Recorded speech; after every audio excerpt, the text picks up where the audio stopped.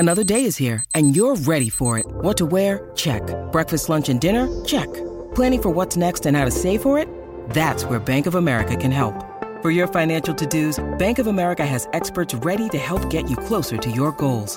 Get started at one of our local financial centers or 24/7 in our mobile banking app.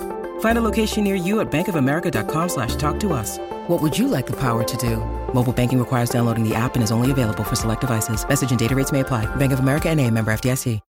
When you need mealtime inspiration, it's worth shopping Kroger, where you'll find over 30,000 mouth-watering choices that excite your inner foodie. And no matter what tasty choice you make, you'll enjoy our everyday low prices, plus extra ways to save, like digital coupons worth over $600 each week. You can also save up to $1 off per gallon at the pump with fuel points. More savings and more inspiring flavors make shopping Kroger worth it every time. Kroger, fresh for everyone. Fuel restrictions apply.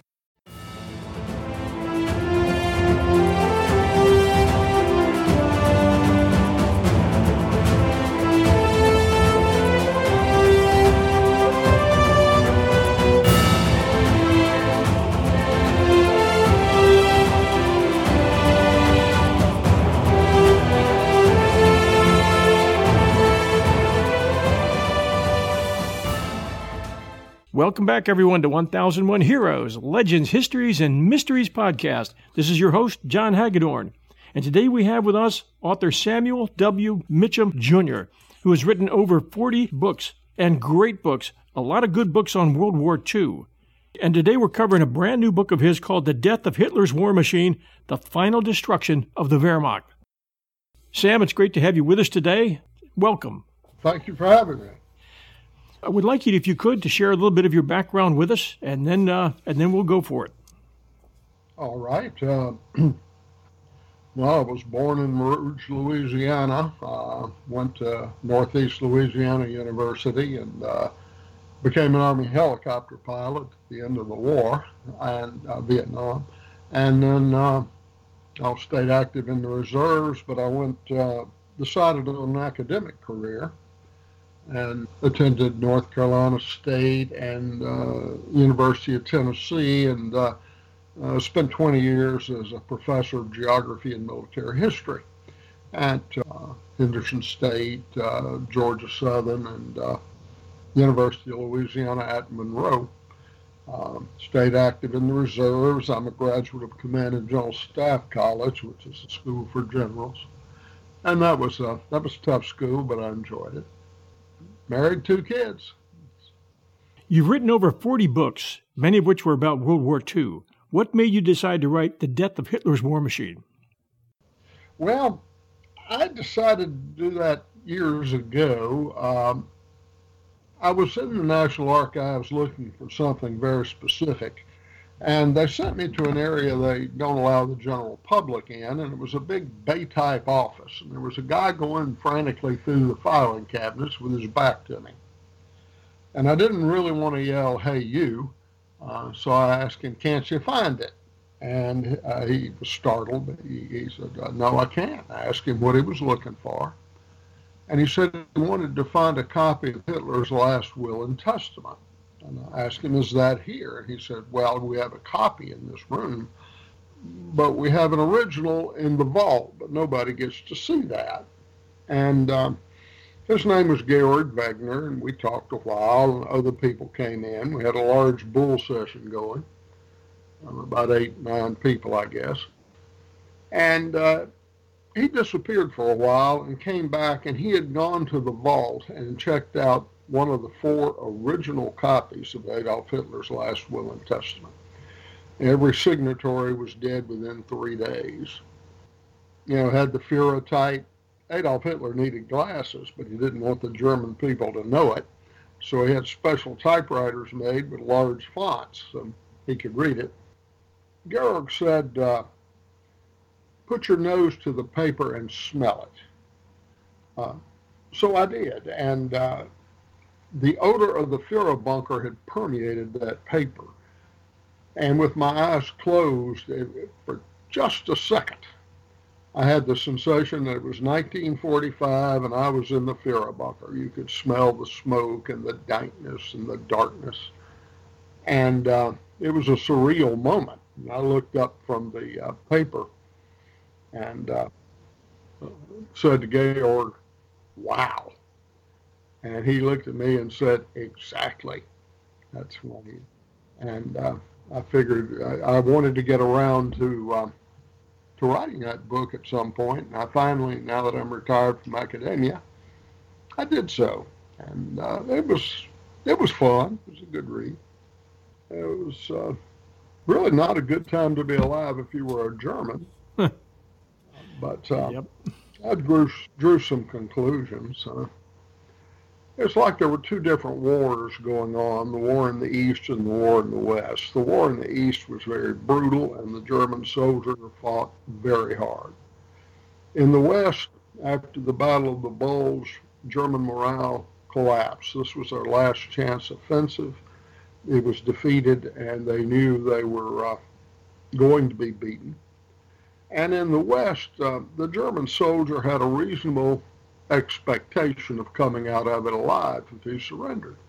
The Americans probably weren't going to shoot him.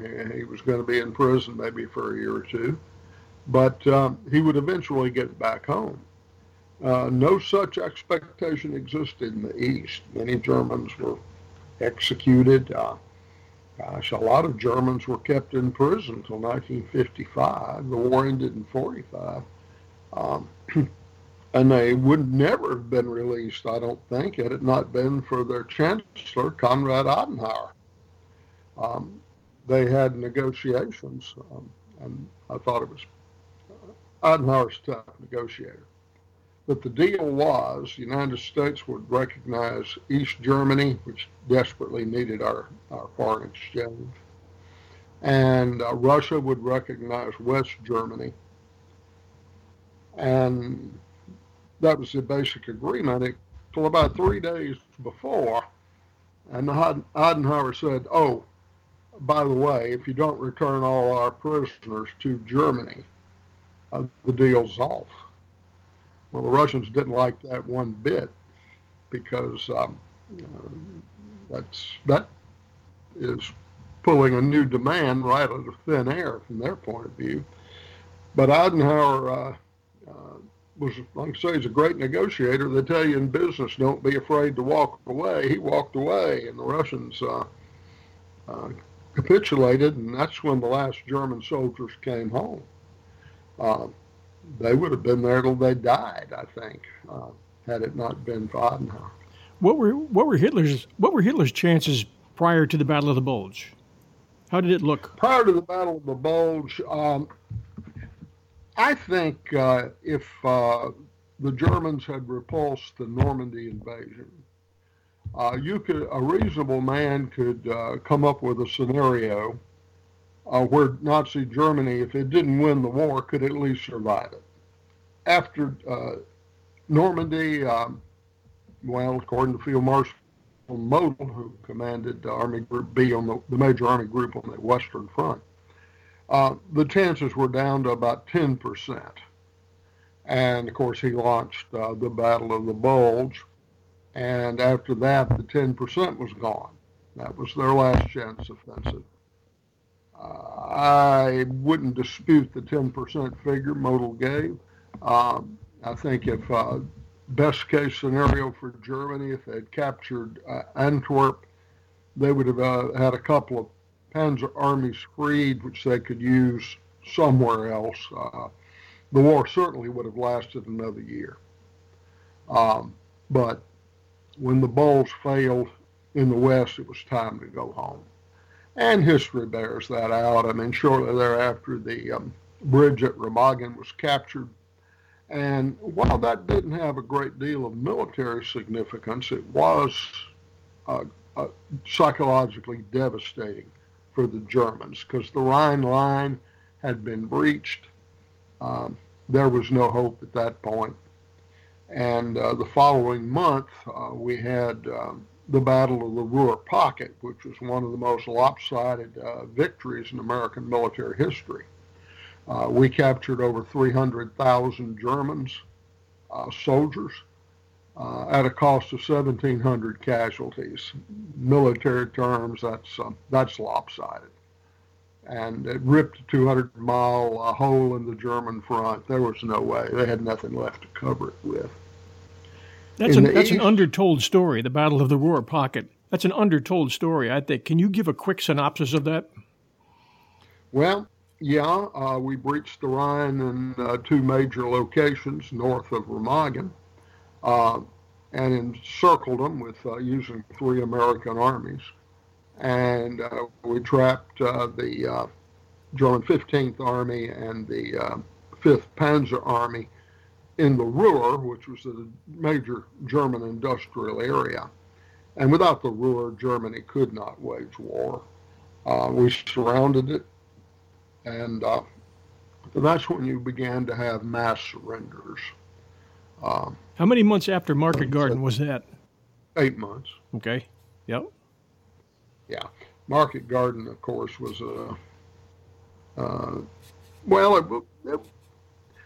it was doable, but the odds against it succeeding were small. And it depended upon the progress and cooperation of both sides. And I think the Americans felt like they paid their dollar, but Britain fell short. I don't know if you agree with that assessment, and that's not the subject of your book, but we did a 2-part episode on that. There was a lot of frustration. Well, you know what they say, the only thing worse than fighting with allies is fighting without allies. Yeah. And I think that was true. Actually, it was a very bold move on the part of Montgomery, who was a man that you don't often associate with the word bold. But the problem was they expected an average reaction time from the Germans. And they did not realize that Field Marshal Model, commanding the major army group on the Western Front, had his headquarters 2 miles from the British drop zone. Yep. He didn't have to rely on reports from subordinate commanders. He looked out his window and saw them. The reaction time was incredibly rapid. And the British just got unlucky. I mean, luck plays a part in war, and they just didn't have any at Arnhem. There's been a lot of stories about the Battle of the Bulge, but your story right now is well researched and covers a time period from the Battle of the Bulge till the actual fall of Hitler's regime, which makes it very, very interesting and compelling. Can you give us an overview of what happened during that time from the end of the Battle of the Bulge to the actual fall of the regime? Well, we've kind of covered it on the Western Front. You had the bridge at Remagen, the Battle of the Ruhr Pocket, and the collapse of the German war machine in the West. In the East, it was quite different. Well, the Germans never had a chance at this point. In January 1945, they had 1.8 million soldiers on the Eastern Front. Stalin had 7 million. They were outnumbered in every conceivable military category, at least 5-1, well, except brains. They did have some great generals. The Russians, when they made their major breakthrough for miles and miles, had an artillery density of 420 guns per mile. It was tremendous bombardment. Stalin figured he would be in Berlin in 3 or 4 days once the offensive started. It took him over 2 weeks. They had my point about the good German generals, the commander of Army Group Vistula was a guy named Henrici. And he had what the Germans called a fingertip feel for the battle. And he had a reputation on the Eastern Front for always pulling out just before the major battle, and he would draw his front line a mile or two, and the major Russian artillery bombardment, in which they depended, missed. It missed its target. Well, it happened again when Stalin launched his major offensive in the east. Henrici had pulled out the night before. Artillery bombardment hit thin air. And then it was muddy. They had to go through their own shell craters, and many of their tanks got stuck in the mud. and the Germans went forward. They had this great, kind of resembles a law, except better. It was called the Panzerfaust, single-shot, shoulder-fired, disposable anti-tank weapon. And they knocked out a lot of Russian tanks, and Henrique did everything right, but he could not hold Berlin. And I don't think he meant to. He left 4 divisions in Berlin, but it was more a contested mop-up operation than it was a major battle. By then, the Germans were retreating. Hitler played into their hands, too. He sent most of his panzers to Hungary, and they had a big battle over at Budapest in that area. But in the east, Army Group Vistula was supported by 6th Air Fleet. It only had 300 airplanes, and most of those weren't fighters. Russians committed 10,000 airplanes to the battle. He never had a chance in the long run, and he knew it. And once it became convenient, he abandoned Berlin. He knew it was over. You utilized rarely seen before German wartime documents to help you write The Death of Hitler's War Machine. What was the most surprising thing that you discovered in your research? Oh, I suppose it would have been the naval evacuation. They evacuated East Prussia and Pomerania by sea. I guess I should start that out by saying this is pretty good proof that terrorism is often counterproductive, because the Russians were allowing their men to rape, pillage, murder. There was no punishment for this. Matter of fact, their propaganda encouraged it. And it created a mass evacuation situation. But also the Feldgrau, the German equivalent of GI or the British Tommy, a lot like the Dickens, because he wanted to protect his home, his family, his country. And he knew that he likely wouldn't survive. And he had nothing to lose. And people who don't have anything to lose are dangerous.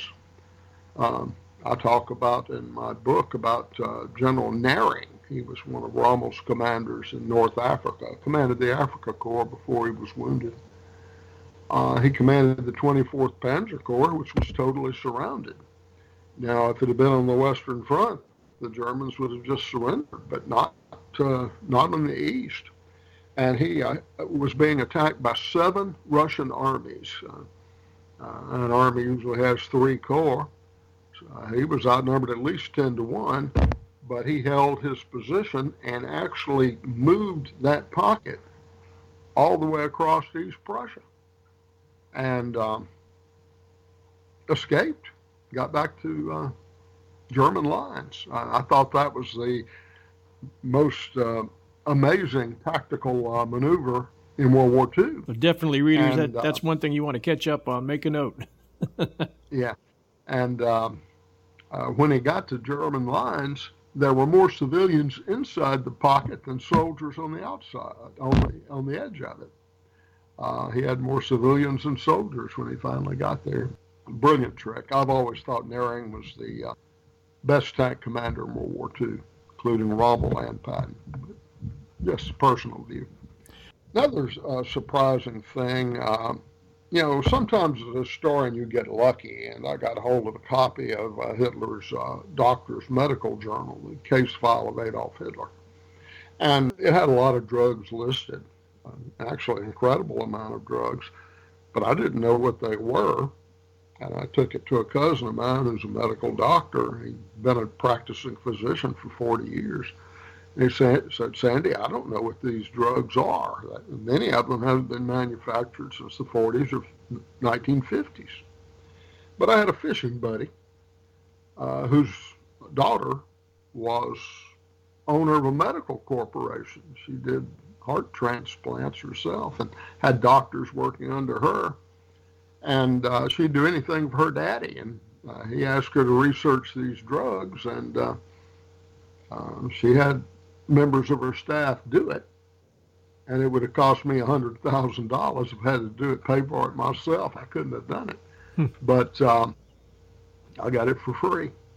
And the conclusions were Hitler had a vitamin toxicity. Many of these drugs were vitamins, and he was overdosing himself on vitamins. They estimated he wouldn't have lived but a year or two even if he hadn't committed suicide with the Russians 300 yards away. He also was addicted to amphetamines or speed. And and this is what blew me away, the active ingredient in his eye drops was cocaine. He took up to 19 applications of eye drops per day, 3 or 4 drops in each eye. So I think this partially explains some of his irrational behavior. I would say it does. He was hooked on cocaine, maybe not knowing it. Yeah, of course, I'm not sure that anybody back then knew what cocaine was, but Hitler knew he liked it, I think. And I think that partially explains his irrational behavior sometimes. He was ordering attacks by armies that didn't exist. One day he'd be at the height of euphoria, we're going to win the war. The next day, the depths of depression, sometimes in the same conversation. General Velding commanded the 56th Panzer Corps. He came to Führer headquarters, and the first words out of Hitler's mouth was, "Velding, I'm going to have you shot." And by the end of the interview, Hitler was quite friendly to Velding and named him Commandant of Berlin. And after Velding left the room, he turned to another general and said, "I would rather he had had me shot." He was captured in Berlin and died in a Russian prison camp 9 years later. We'll return to our interview with author Sam Mitchum right after these sponsor messages. Discover why critics are calling Kingdom of the Planet of the Apes the best film of the franchise. What a wonderful day! It's a jaw-dropping spectacle that demands to be seen on the biggest screen possible. We need to go. Hang on.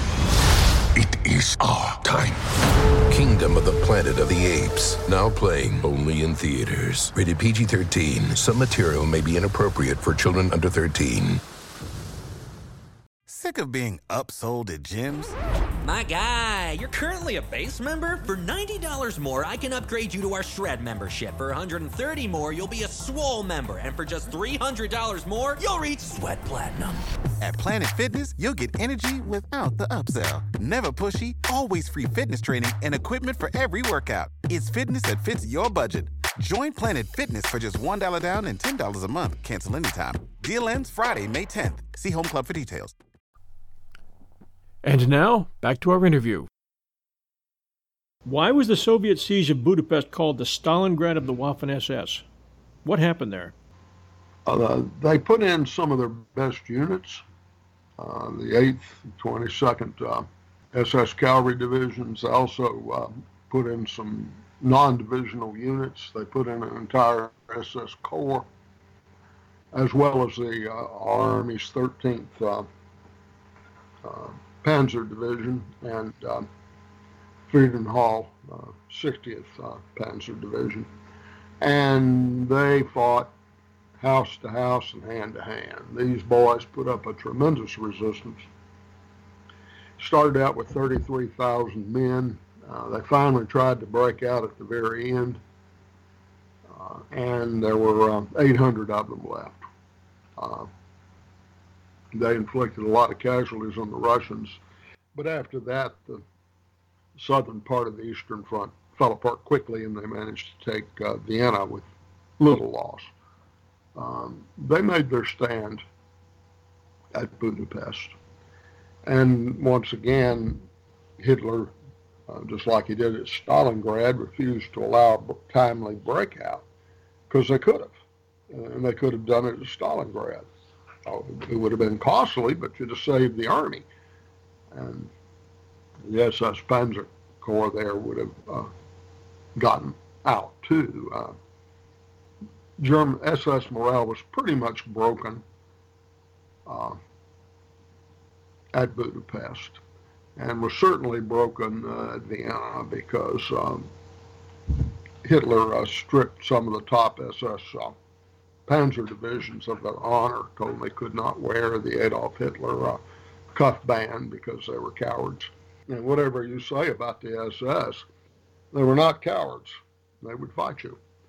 And that's when Zepp Dietrich, who was former chauffeur and bodyguard to Adolf Hitler, had his officers put all the medals in a chamber pot. And he sent them to Hitler with a cuff band from the 17th SS Panzer Grenadier Division, the Goetz Division. And in Wegner's opera there, Goetz said to the bishop, "Kiss my ass." And that was the message Dietrich was sending to Hitler.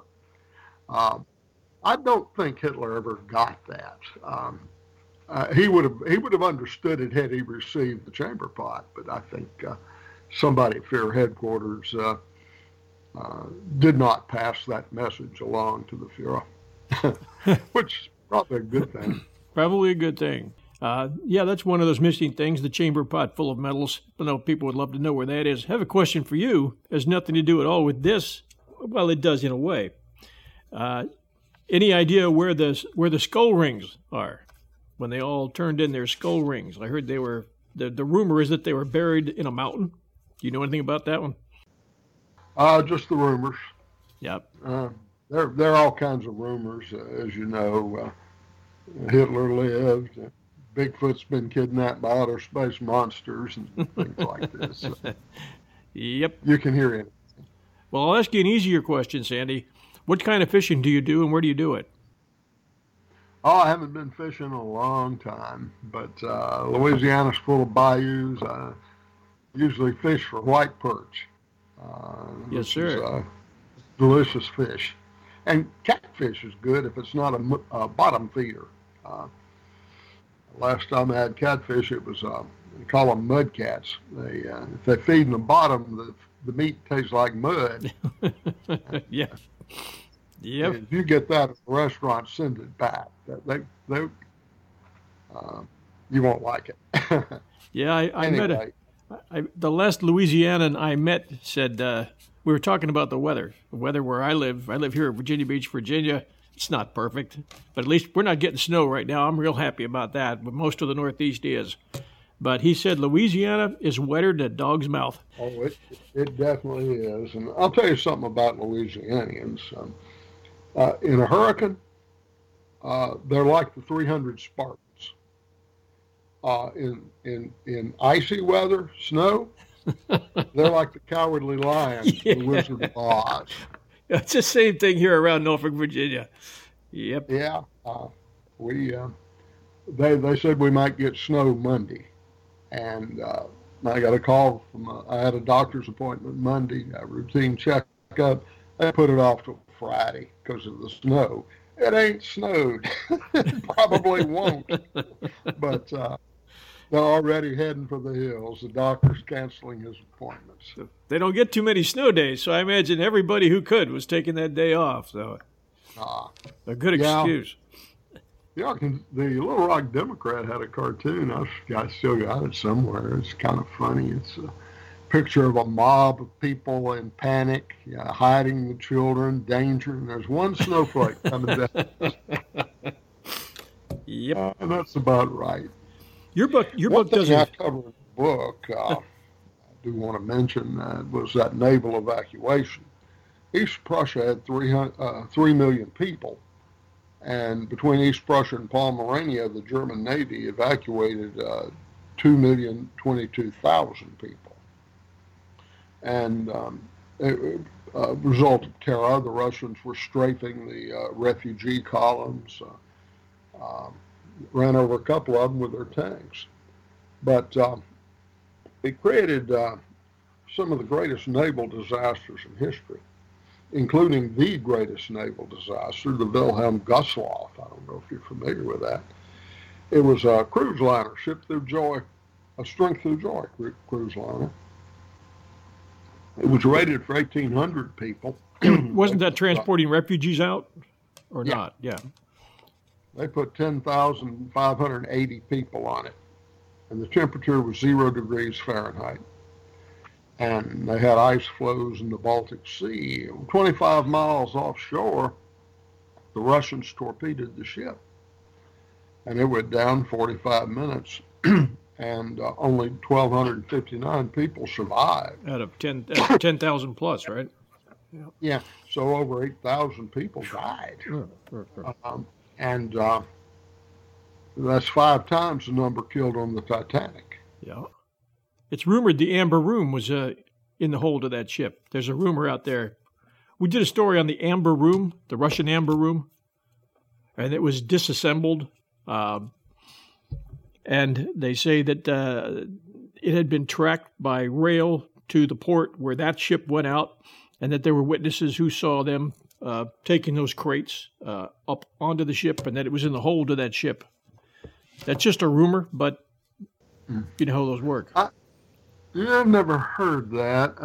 That ship was crammed to the gills with people. That was the big thing with it. I don't see where they would have had much room for cargo. Your book does a good job on covering the loss of the air war, 1943 and 44. And other than Hitler deciding to go after Russia, losing his air force was probably, I'm going to guess, his losing the Luftwaffe was probably a deciding factor, if not the deciding factor, in their losing the war. Would you agree on that? Yeah, there's a lot of truth to that. The German Luftwaffe was not properly constructed anyway. It was basically flying artillery for the Army. It never did have a strategic bomber like our B-17. And once they lost the Battle of Britain and committed the Luftwaffe to the Eastern Front, it steadily went downhill. They also lost their fuel. And the thing about it, you got to train those pilots. In 1945, the average German pilot had about 50 hours flight training before he went into combat. The average RAF fighter pilot had 400, and the average American had 450. So we had much better trained pilots. The Germans did have what they call their old eagles, and these guys shot down tons of airplanes. But they'd also been fighting for 5 years. Fatigue had set in. I mean, at the end, the Germans had a joke. We were blowing away their cities so badly. The joke was the American Air Force, if it continues, bombing German cities, is going to have to start bringing its own targets because there isn't anything left to hit. There's a lot of truth. By February 45, we were just rearranging rubble in many cases. Do you have a favorite short story from the book that you'd like to share? There was a girl I knew. She was a woman then. But she was a little girl in East Prussia. Her daddy had been killed on the Eastern Front, and her mom wanted to get out of there before the Russians got in there because they were raping every girl from 8 to 80. And problem is she had no shoes. I mean, you and I, if our shoes are worn out, we can make them last another year if we have to. But it doesn't work that way with kids because their feet grow so darn fast. Well, she had to get her out of there without shoes, so she took her feet and stuck them in cow patties, cow manure, and let them solidify and did it again and again and again. And my friend had cow patty shoes. And she walked all the way across East Prussia, the Danzig corridor, Pomerania, and half of Brandenburg in these cow patty shoes. Wow. And had no health repercussions whatsoever. They reached British lines. She later married an American soldier and was retired up at Fayetteville, North Carolina, the last I saw of her. But I thought that was pretty innovative. That's an amazing story. But so many incredible stories come out of World War II. Yeah, there really are some good ones. Mm. There was another one, I didn't put it in the book, but I thought you might enjoy it. There was this woman who noticed there was no clothes for anybody. Everything went to the army, and the Germans ran out of textiles. Their bandages were even made out of paper toward the end. But she wanted a new dress. Well, there's no way to get any material for a new dress, but she noticed there was always enough material for Nazi party flags. So she went to the Gauleiter and said, I would like a party flag to decorate my home. Oh, yes, ma'am. They gave her one. Went to the Kreisleiter. I need a party flag to decorate my home. Oh, yes, ma'am. Here's another one. She went to the Burgermeister. She went to the Wehrkreis office. She went to about 6 different agencies. Every one of them gave her a big flag. And she actually put one of them out in front of her home. She took the other 5, cut them up, and made herself a really nice red dress. And she was the only one in her town who had a new dress. And of course, everybody asked her, where'd you get the dress from? Well, she told them the truth. They'd have shot her. But what she said was, I ordered this material before the war, and I didn't like it. And I put it in a chest and put it in my attic and forgot about it. So I was cleaning out my attic the other day, and I came across it. I said, well, this really doesn't look too bad. So that's where I got the material for my dress. Pretty innovative. They knew how to beat the system just like some people in our country do. Pretty good humor about it all. Of course, as you know, Germans love beer. And they had a joke about the guy who decided, they had watered down the beer and changed the ingredients. So he poured some of it in a test tube, sent it to the university, their equivalent of the Agricultural Extension Service. About 3 weeks later, he got a report back, and it says, your horse has diabetes. Yep. There were a lot of humor around, but I guess it was gallows humor in a way, because they knew that things were falling apart. One of the jokes was, enjoy the war because the peace is going to be horrible. In the East. The split up after the war, when Russia was allowed to pretty much occupy Poland and a good part of the East there, was a terrible time for those countries. And a lot of people felt that Roosevelt made a mistake by giving away way too much to the Soviet Union. What do you think about that? Well, he did. I'm not sure he had any choice by that time. They waited till almost the end of the war to make the final agreement. Had he made the agreement, say, in 1942, when the issue was in doubt, he could have gotten a better deal.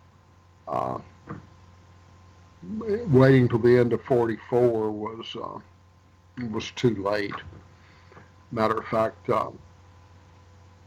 42, Stalin would have done pretty much whatever we wanted to make an agreement. He made a public statement that American troops were welcome anywhere on the Eastern Front they cared to serve.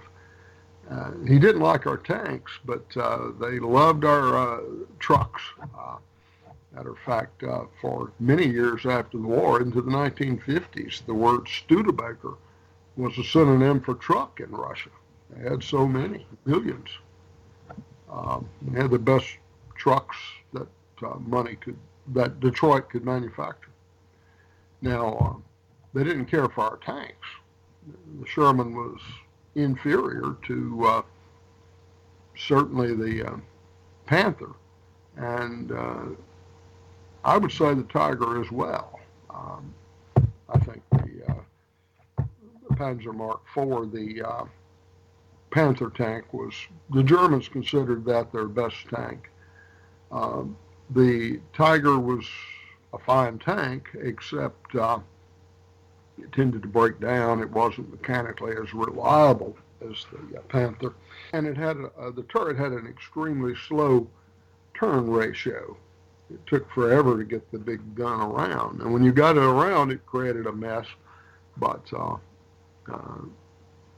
5 or 6 Shermans could take it on and beat it to death. The Panther was better, according to the Panzer Trooper I talked to. You've written a lot of books on World War II, and you are considered an expert on World War II Germany. At the end of the war, as current thinking goes, Russia and the United States and Great Britain split up somehow Russia's catch of secret weapons. What do you know about what happened there and who got what, and how that led to future technology, warfare technology that was used after World War II?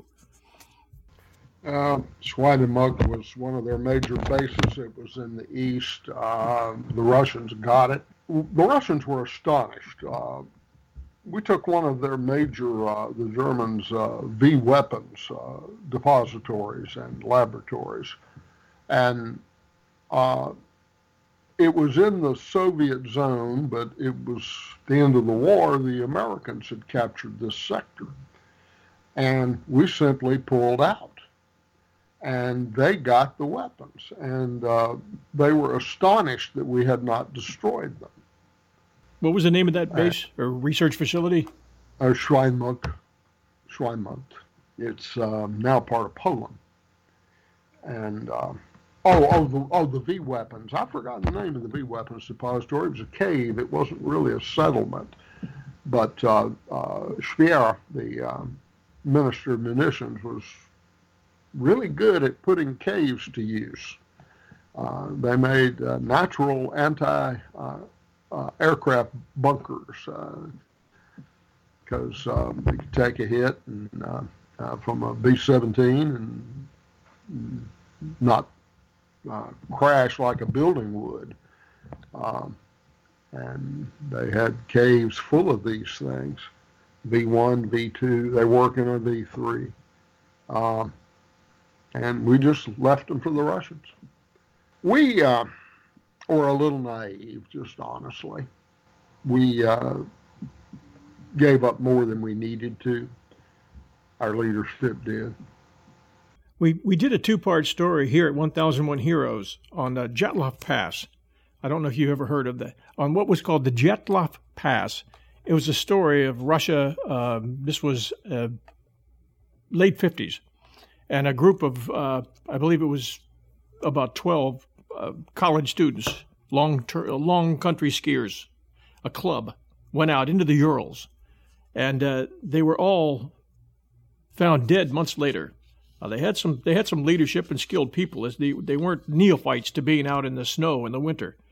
But they were found violently killed. They were able to recover their cameras and some of the film, and could never figure out, based on the bodily injuries, exactly what happened to them. So it's still under trial today in Russia. The only thing is that Russia won't allow any mention of the Russian military or their experiments in these trials that are going on now. And if you research it and look into it, it looks like these college kids ran into weapons testing of some sort that was used against them. Their weapons testing. Not that one in particular. I do know when West Germany absorbed East Germany, they found out that East Germany was a toxic dump. They didn't take precautions with weapons or any environmental considerations whatsoever. And repairing East Germany environmentally was tremendously expensive for West Germany. It's one of the reasons there was some problems with them getting back together, because the differences caused by the Russian occupation. They had to clean up this mess. It cost billions of dollars. And it, I think, legitimized the discrimination. I mean, the first thing that happened when the wall fell down was about what you would expect. the West German bachelors in their Mercedes drove into East Germany and began picking up East German girls, some of whom had never ridden in a car. And that was funny. But then later they started discriminating against them in employment. In America, it would result in major lawsuits, but East Germans would apply for jobs, and they would offer them about 1/4 the salary of somebody from West Germany. And East Germans would ask them about it, and they'd say, well, you're an East German, you're used to less. And they didn't even have to ask them where they were from. They could look at their clothes and tell they were East, because they kind of looked like Midwestern flood victims.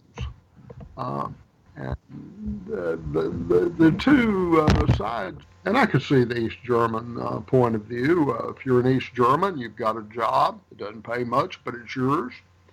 You got a little apartment. It's not much, but it's yours. And the wall falls, and here comes a West German in a Mercedes, and he looks at your building and says, yeah, that was my great-grandfather's when the Soviets came. It's mine now. You got 30 days to get out or pay an exorbitant rent by East German standards. And I could see where there'd be some friction. And this was not a smooth transition. It could have been worse, but it could have been better. There was a lot of resentment because of the bombings. I remember I ran into a tour guide back in Cologne many, many years ago, and he was talking about the cathedral there and how God protected the cathedral.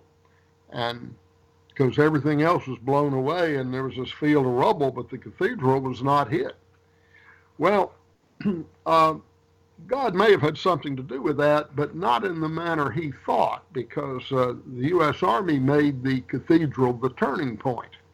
You want to bomb Cologne, you go fly over the cathedral, turn 160 degrees, fly for 4 seconds, and you're over your target.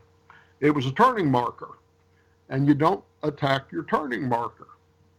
And that's why the cathedral at Cologne survived. But there were all kinds of stories. The firebombing of Dresden, for example, was pretty horrible. There were more than twice as many people killed in that one raid on Dresden as were killed in the entire Battle of Britain. There were refugees there. It was at least 100,000 people died, but probably more like 125,000. And you could see the fireball 200 miles away. The asphalt on the street caught on fire. Asphalt burns at 750 degrees Fahrenheit. So it was worse than one of the atomic attacks on Japan. If the assassination attempt on Hitler had been successful, do you believe the war would have continued? That's a pretty good hypothetical question. Yeah, I think it would have. It was July. The D-Day invasion had already succeeded. Russia by then didn't have to negotiate. Most people don't realize it, but in 1943, shortly after the Battle of Stalingrad, they had secret Soviet-Nazi negotiations. Stalin was willing to make peace, but his condition was Germany had to give up all the territory it had occupied, and Hitler wouldn't buy it. By 1944, it was pretty obvious after D-Day that it wasn't going to end well for Nazi Germany. I think there would have been a negotiated peace with the conspirators' government, General Beck, but a lot of people would have lived who in fact perished later. But I don't see much difference in the result in terms of territorial expansion. I think Stalin would have got what he wanted. What was it that Dietrich once said about his Panzer VI? Dietrich, oh, yeah.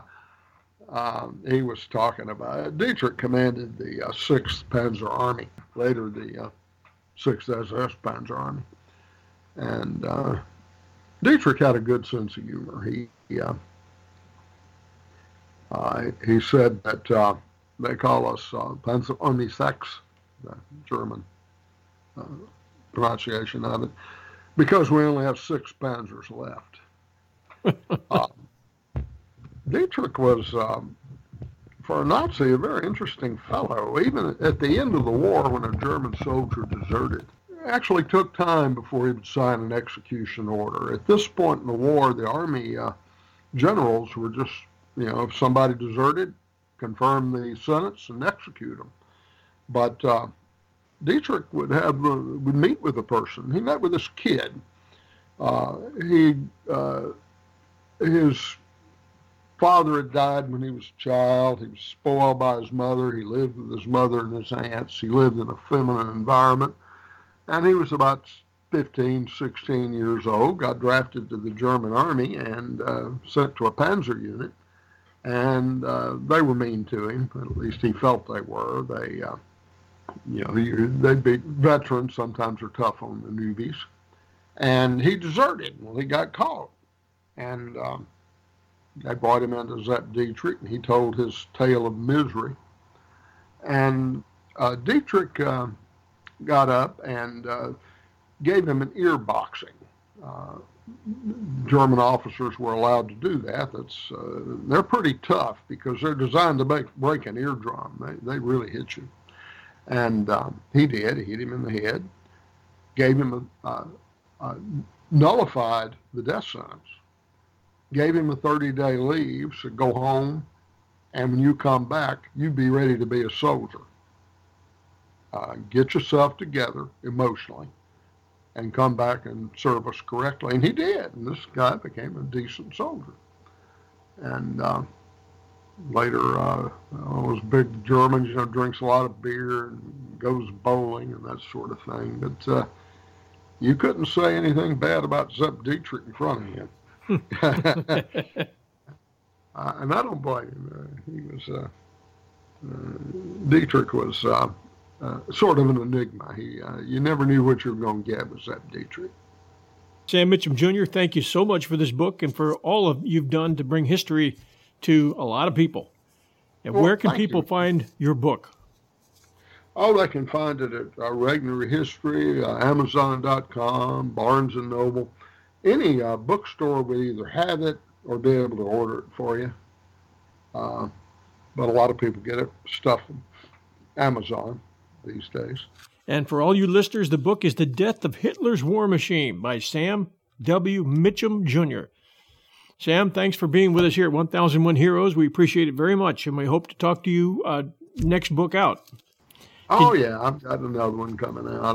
Can you tell us what you're working on? Deal on the Confederate generals. Very good. Very good. Well, thank you so much. It's a pleasure having the chance to talk to you. I appreciate it very much. And so do our listeners. Thank you. Sure.